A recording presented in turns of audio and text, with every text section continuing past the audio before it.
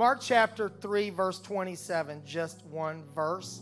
The words of Jesus, no man can enter into a strong man's house and spoil his goods, except he will first bind the strong man, and then he will spoil his house.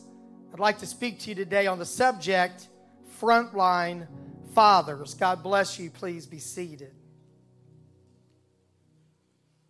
Amen.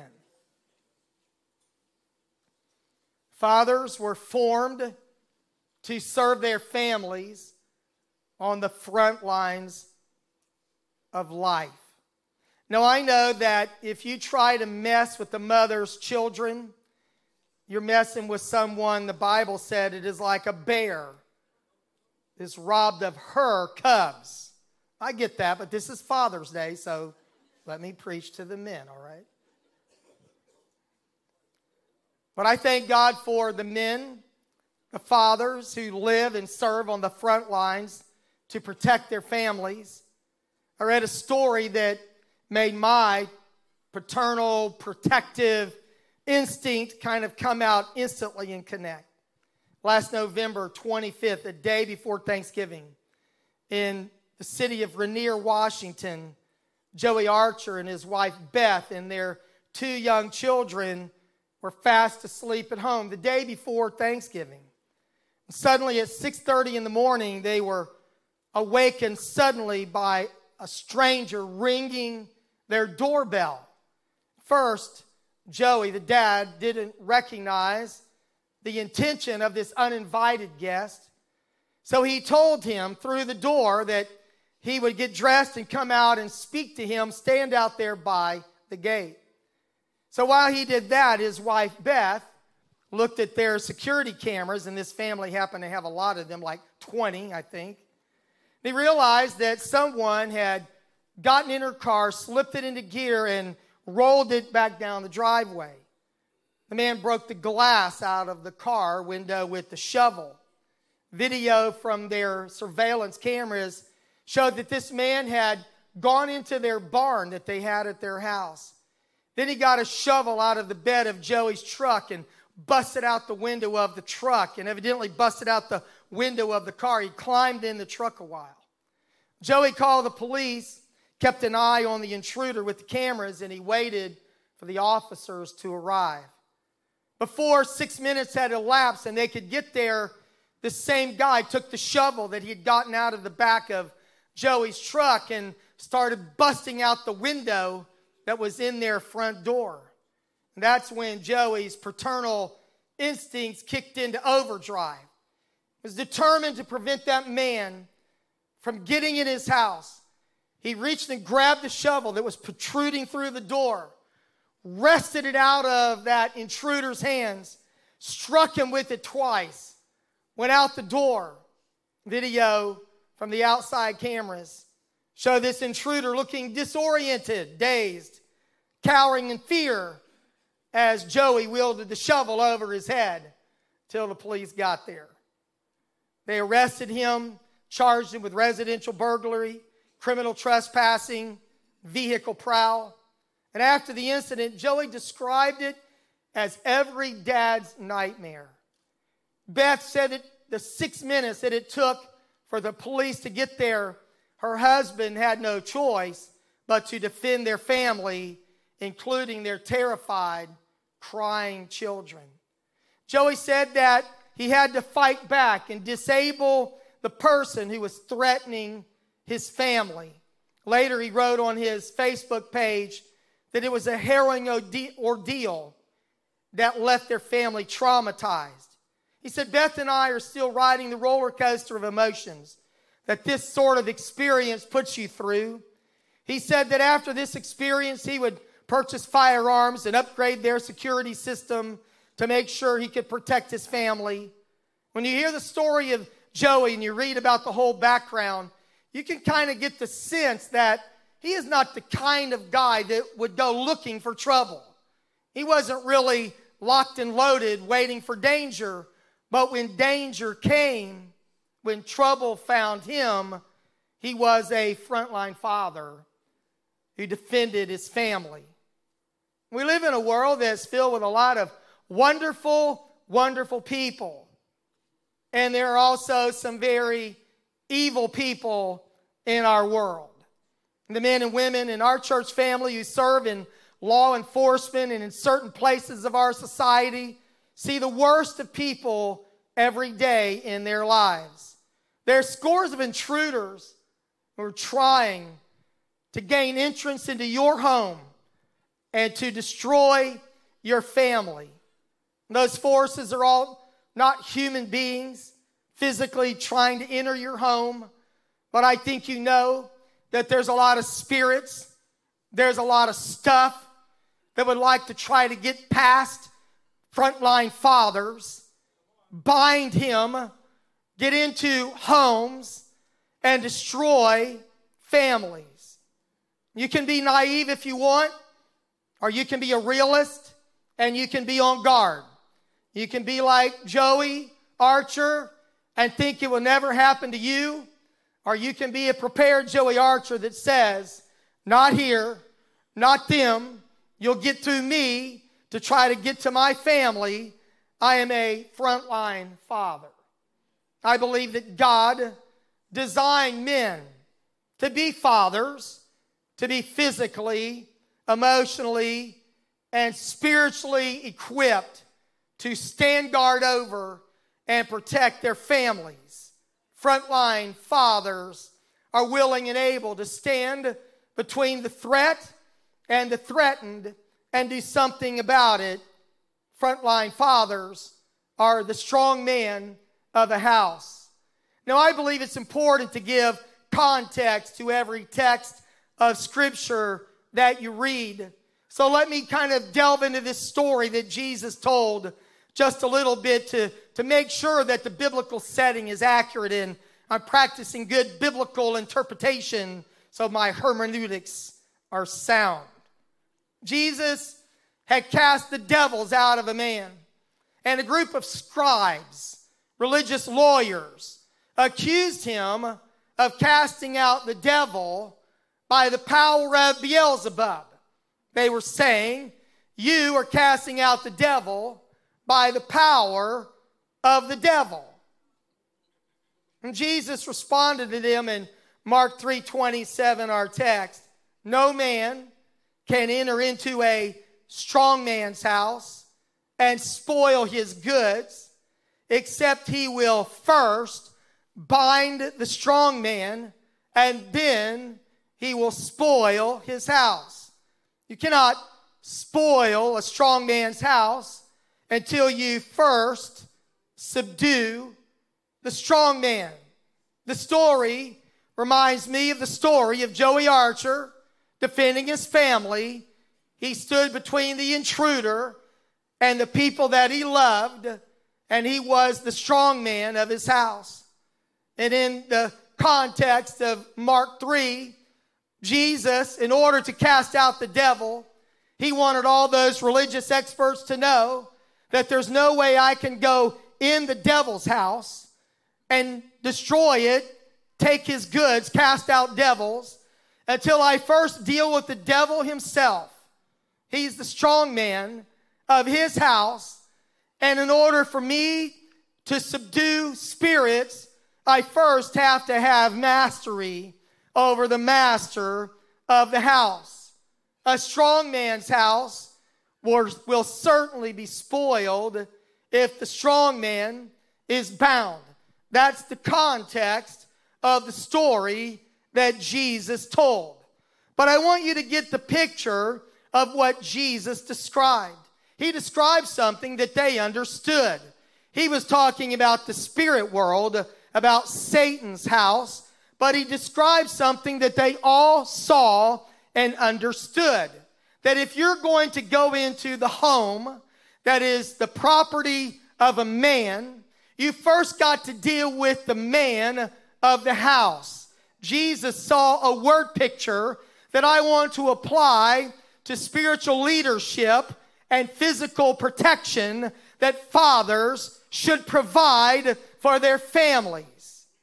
The strong man of the house that Jesus described He's the owner of that house. It belongs to him. Jesus called it his house. He's the head of his home. He's a provider for sure, but he is also a protector. And if an intruder attempts to steal that strong man's possession or molest his family, he first has to confront and conquer the strong man of the house. That's what Jesus said. Unless he binds that strong man, ties him up, renders him powerless, he will never get past him to get to his family. So today I want to honor the role of the strong man. And I want to make sure that every one of us who are called of God to lead our families are not bound by anything that would cause us to be powerless against the attacks that come against the homes of the people of God. When fathers are not strong in the Lord and in the power of his might, and their homes are quickly spoiled, destroyed, the strong man of the house is the first line of defense. He is a formidable foe to any intruder. The reason I like this story of Joey Archer is I don't think by his nature, and I've read the articles and there's videos that support all of that. He's just kind of a regular dad, not expecting this. He doesn't even have a gun. He's not really a tough guy. I don't think he knows Taekwondo, but he is still a dad. And when called upon, something rises up in this unexpected hero, right? That says, I may not be much, but I'm all they've got. And when you come against them, you must first deal with me. So I'm hoping that I'm inciting something in every man, in every father, that you would understand how God designed you and where he designed you to stand. He designed you to stand spiritually between every intruder that would come against your family and against your home, that you would be the first line of defense, that you would be the strong man of your house. Jesus calls him a strong man, not a weak man. He's faithfully standing guard over his family. I've just decided to call him a frontline father. He is not in the background. He's not like King Saul was, hiding under a tree somewhere. He is out in the front line of the battle, and he is fearless in protecting his family. Now this picture, this word picture, I love what Jesus said and what Jesus did. That he bound Satan and he spoiled his house. He led captivity captive and gave gifts to men. But through the years, I visualized the story that Jesus told, and I've thought about the role of the strong man in the home, this father that is the strong man of the house, who stands in this place of protection, and that God is positioned a father between the family that he loves and the intruder that he hates. Jesus is the gentle shepherd. He describes himself as that. And pastors are under shepherds. People sometimes get a funny look on their face if I say I'm a shepherd. I protect sheep and I kill wolves. If you don't, you're not a good shepherd.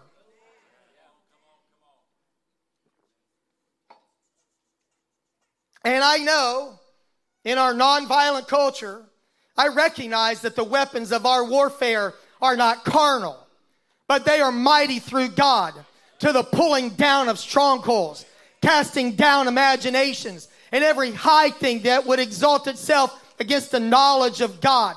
There may be a time when you have to physically protect your family, but today the greatest threats are not physical, although we live in a crazy, violent world. But the greatest threats are spiritual. Amen? And I'm preaching today to equip and encourage our men to rise up and be strong in the Lord and in the power of his might, to put on the whole armor of God that you may be able to stand against the wiles of the devil. Amen.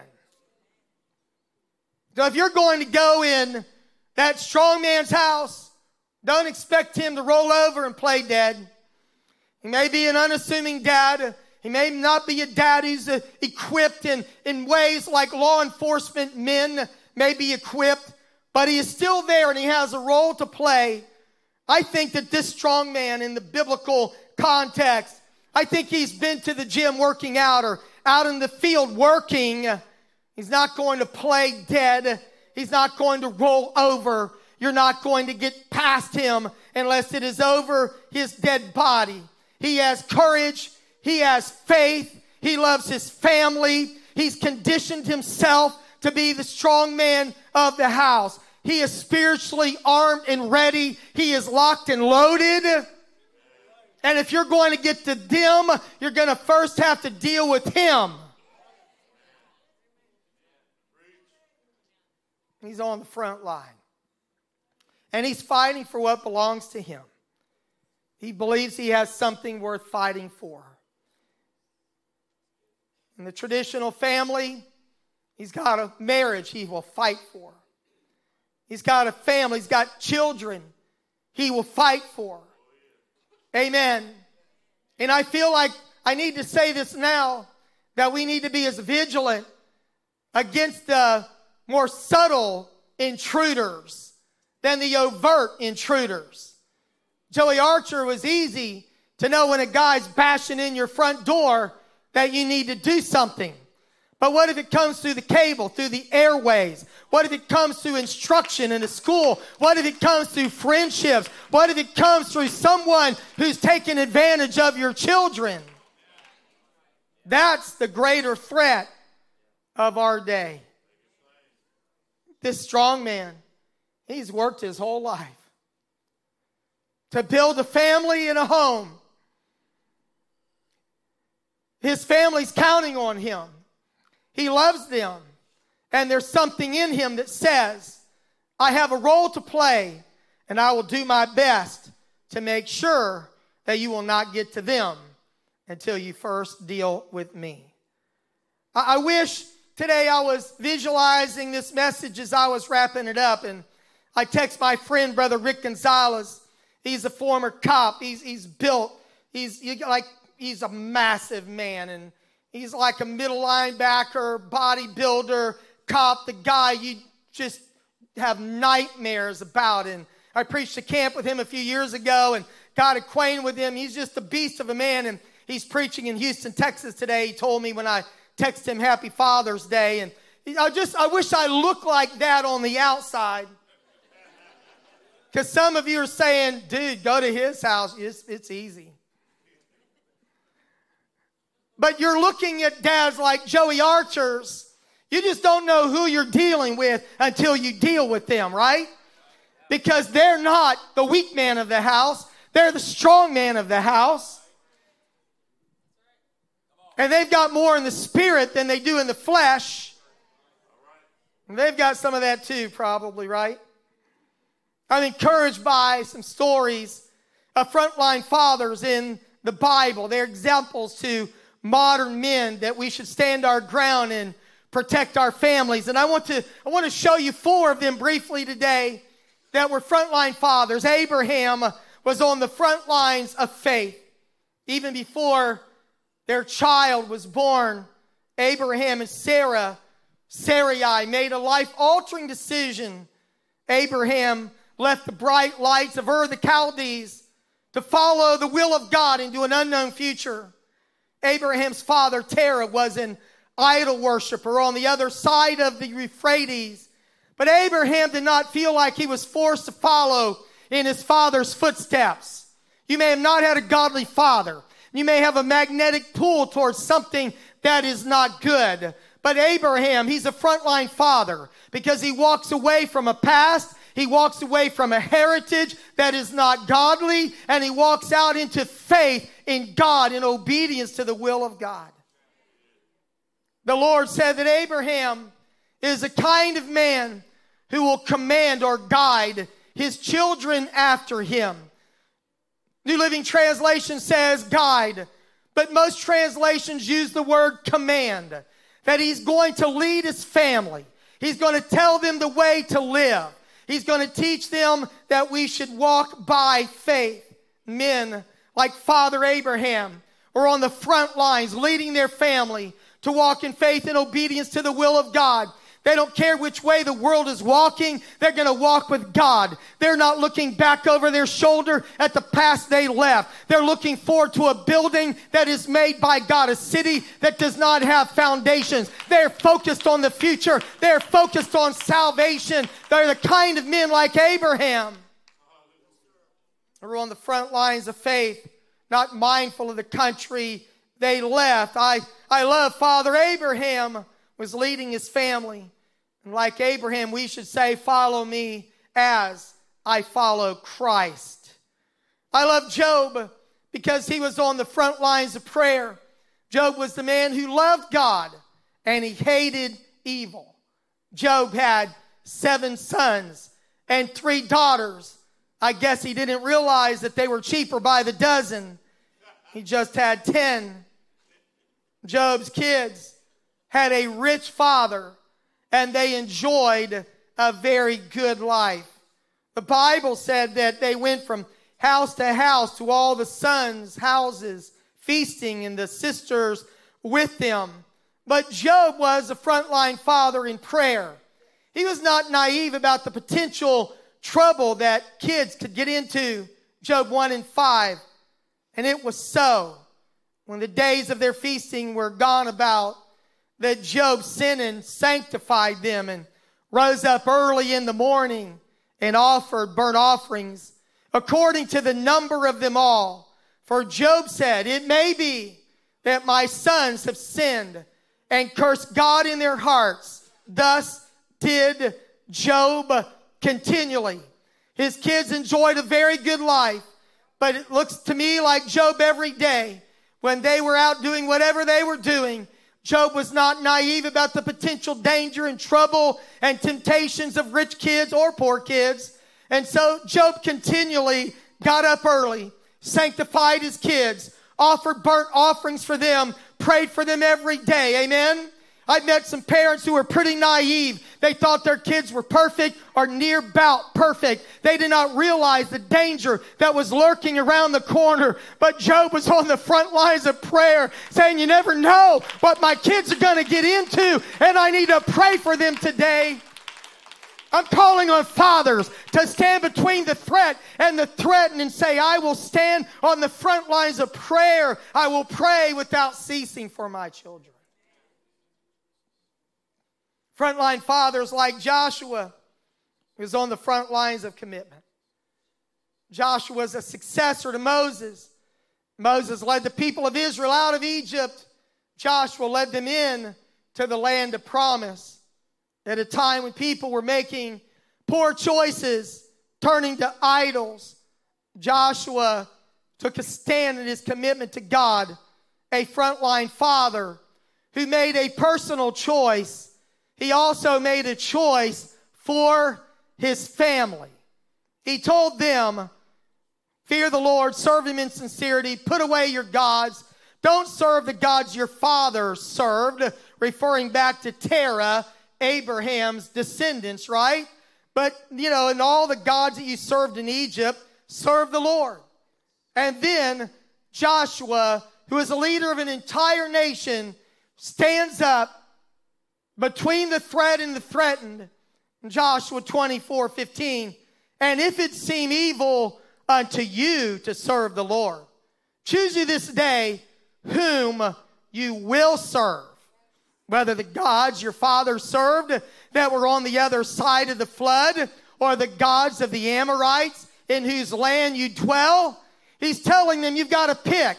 You can serve those gods or those gods. Go ahead, but you've got to make a decision. You can't be ambivalent. You can't say you're going to serve everything. But Joshua said, I just want to tell you this, but as for me and my house, we will serve the Lord. It doesn't matter what the contemporary culture is doing. It doesn't matter what the vote says. It doesn't matter what the polls say. It doesn't matter who's going that way. We've made up our mind to go this way. as for me and my house, I'm standing between that and him. I'm a frontline father.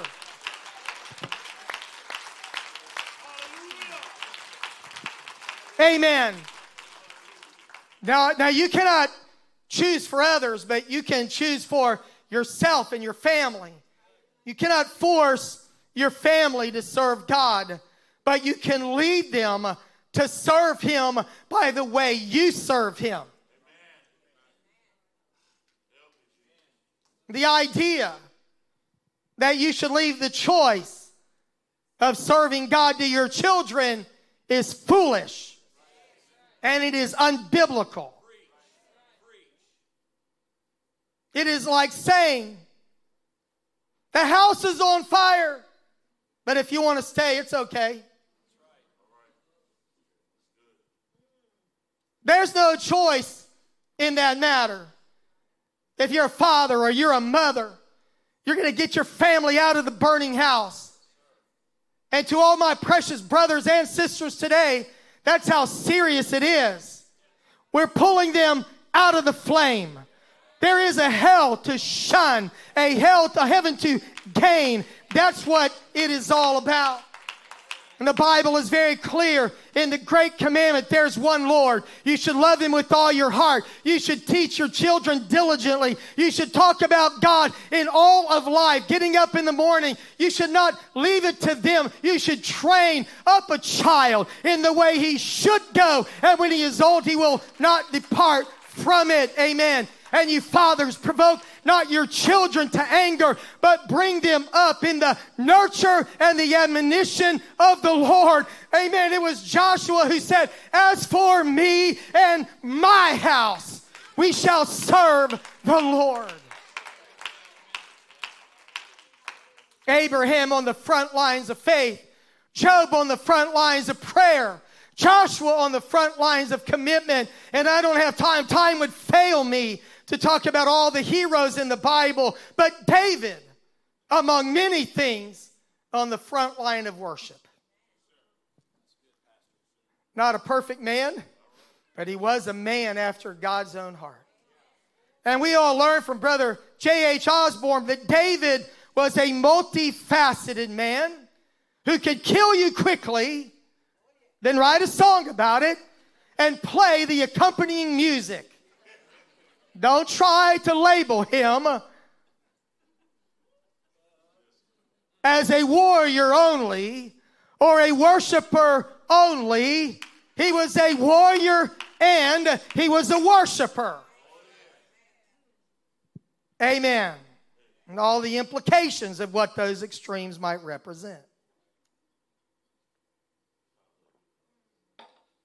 Amen. Now, David valued the things of God, and he never lost his sense of awe for the presence of God. One thing he wrote, have I desired of the Lord, and that will I seek after, that I may dwell in the house of the Lord all the days of my life, to behold the beauty of the Lord and to inquire in His temple. When David finally, successfully brought the ark of God, you know, that symbol of the presence of God, when he brought the ark of God back to Jerusalem, the Bible said that David worshiped God with abandon. Amen. He brought the ark of God, and they brought it into the city with gladness. They went 6 paces, sacrificed, 6 paces, sacrifice. 2 Samuel 6:14. And David, amen, danced before the Lord with all his might. And he had a lot of might. And David was girded with a linen ephod. He didn't have on royal robes. He had on a common garment. To his wife, Michal, that looked like nakedness to him because it wasn't splendor. And David and all the house of Israel brought up the ark of the Lord with shouting and with the sound of a trumpet. The Bible calls David's wife Saul's daughter. Doesn't say David's wife. Michal, Saul's daughter, was standing up in a window, little place of privilege that she had. And she saw David, her husband, leaping, how embarrassing, and dancing before the Lord, and she despised her warrior worshiper husband in her heart. David was all pumped, man. His morale was high. He gets home. He's got the Ark of God. He has just had the best church service in history. He gets back home, and his wife says, "Oh, how glorious was the king of Israel today, who uncovered himself today in the eyes of the handmaids of his servants, as one of the vain fellows shamelessly uncovers himself." What an idiot you made of yourself, David. Kings don't act like that. Successful people don't act like that. Smart people don't dance like that. People with positions of power don't leap like that. She despised him in her heart. So now, let me ask you wives, what do you say when your husband comes home? From work, church, men's prayer. Need a lot more men at men's prayer. Back around the family after spending personal, devotional time with God. Let me just give you a little piece of advice. Don't shame him for being a strong man. Don't belittle him for taking time with God. You need him to be strong in the Lord and in the power of his might, not weak in the spirit and strong in the flesh.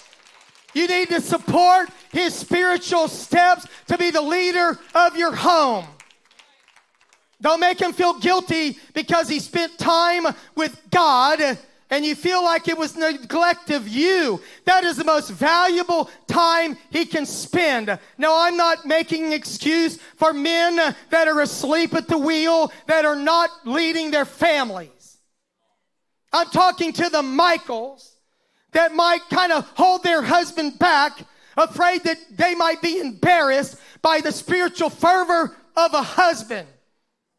Believe me, you need your man to be spiritual.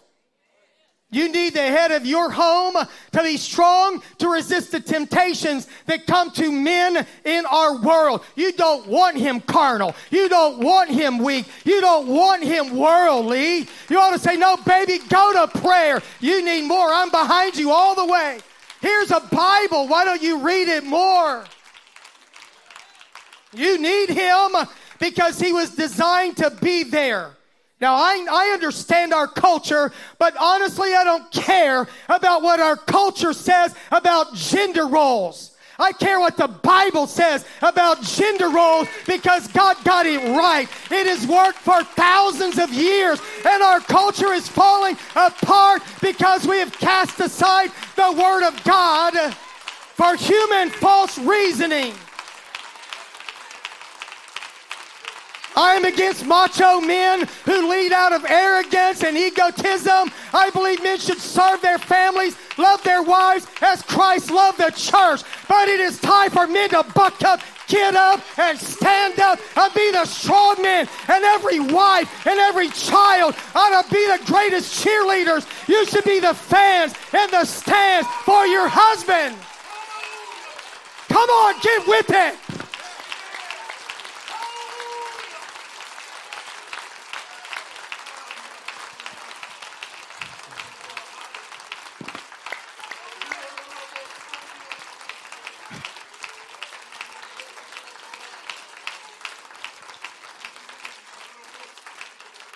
Okay, calm down.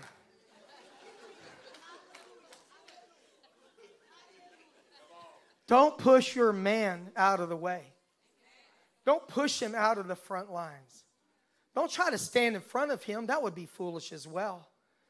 And I thank God for spiritual women, praying women, worshiping women. Some churches would be completely dead if they were counting on the men.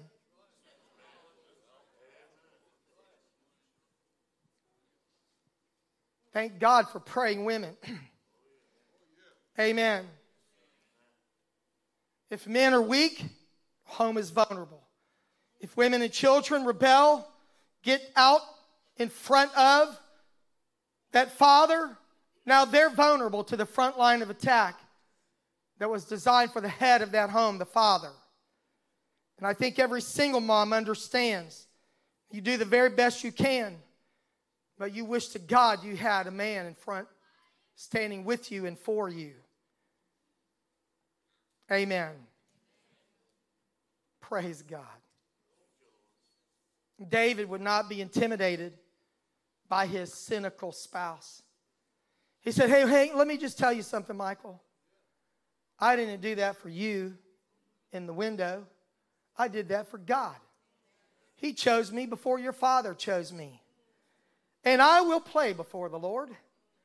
And I will be more vile than this.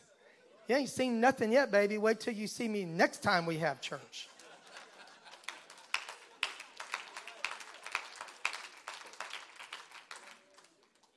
I don't know why, but Michal had no child till the day of her death. She was barren and bitter. So men, let's talk about worship. Men are not smarter than women, but men do process things differently in general. And I think I am a man, and I've worked with men for decades, and men can be as bold as a lion on a ball field and as timid as a lamb in a worship service.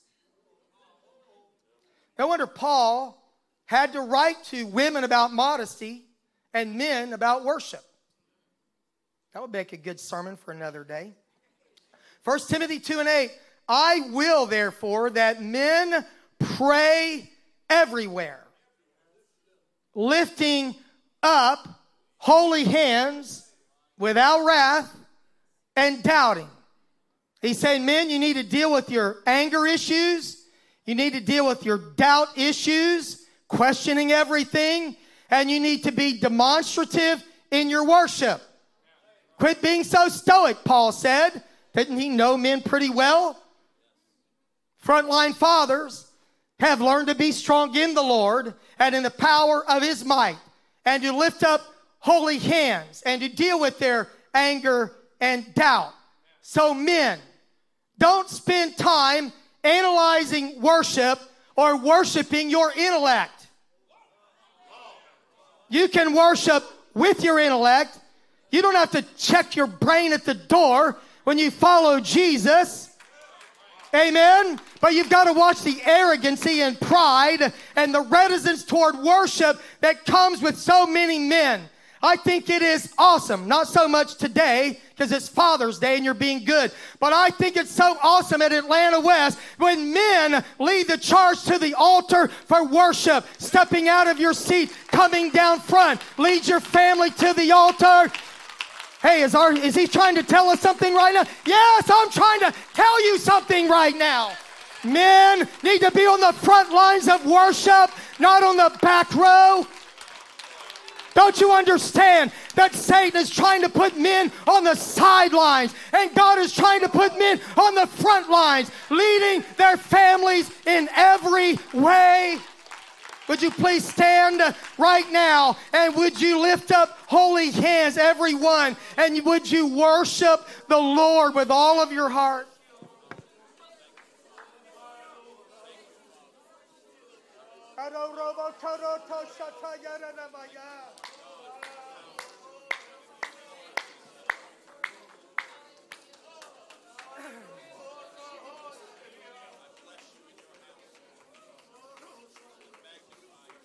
Hallelujah. Why would I preach this way for men? Because Jesus said that Satan's real goal is not to get the strong man, it's to get his house. That's why I want to equip you, myself and all of us, to stand where God has placed us. I'm not preaching what has become popular in our culture lately about toxic masculinity. I'm not trying to create that kind of a weird, mentality in our men. But if you read about fathers today, there's a lot of stuff, right? Fathers are portrayed in culture, movies, media is morally weak, testosterone-driven, clueless, disconnected, generally asleep at the wheel. That's how men are often depicted in our culture. And men are partly to blame because there's a lot of men in our world who are morally weak, testosterone-driven, clueless, disconnected, and asleep at the wheel. But we, men, and women too, we have the moral fortitude to change the narrative because God designed you, men, to be a frontline father.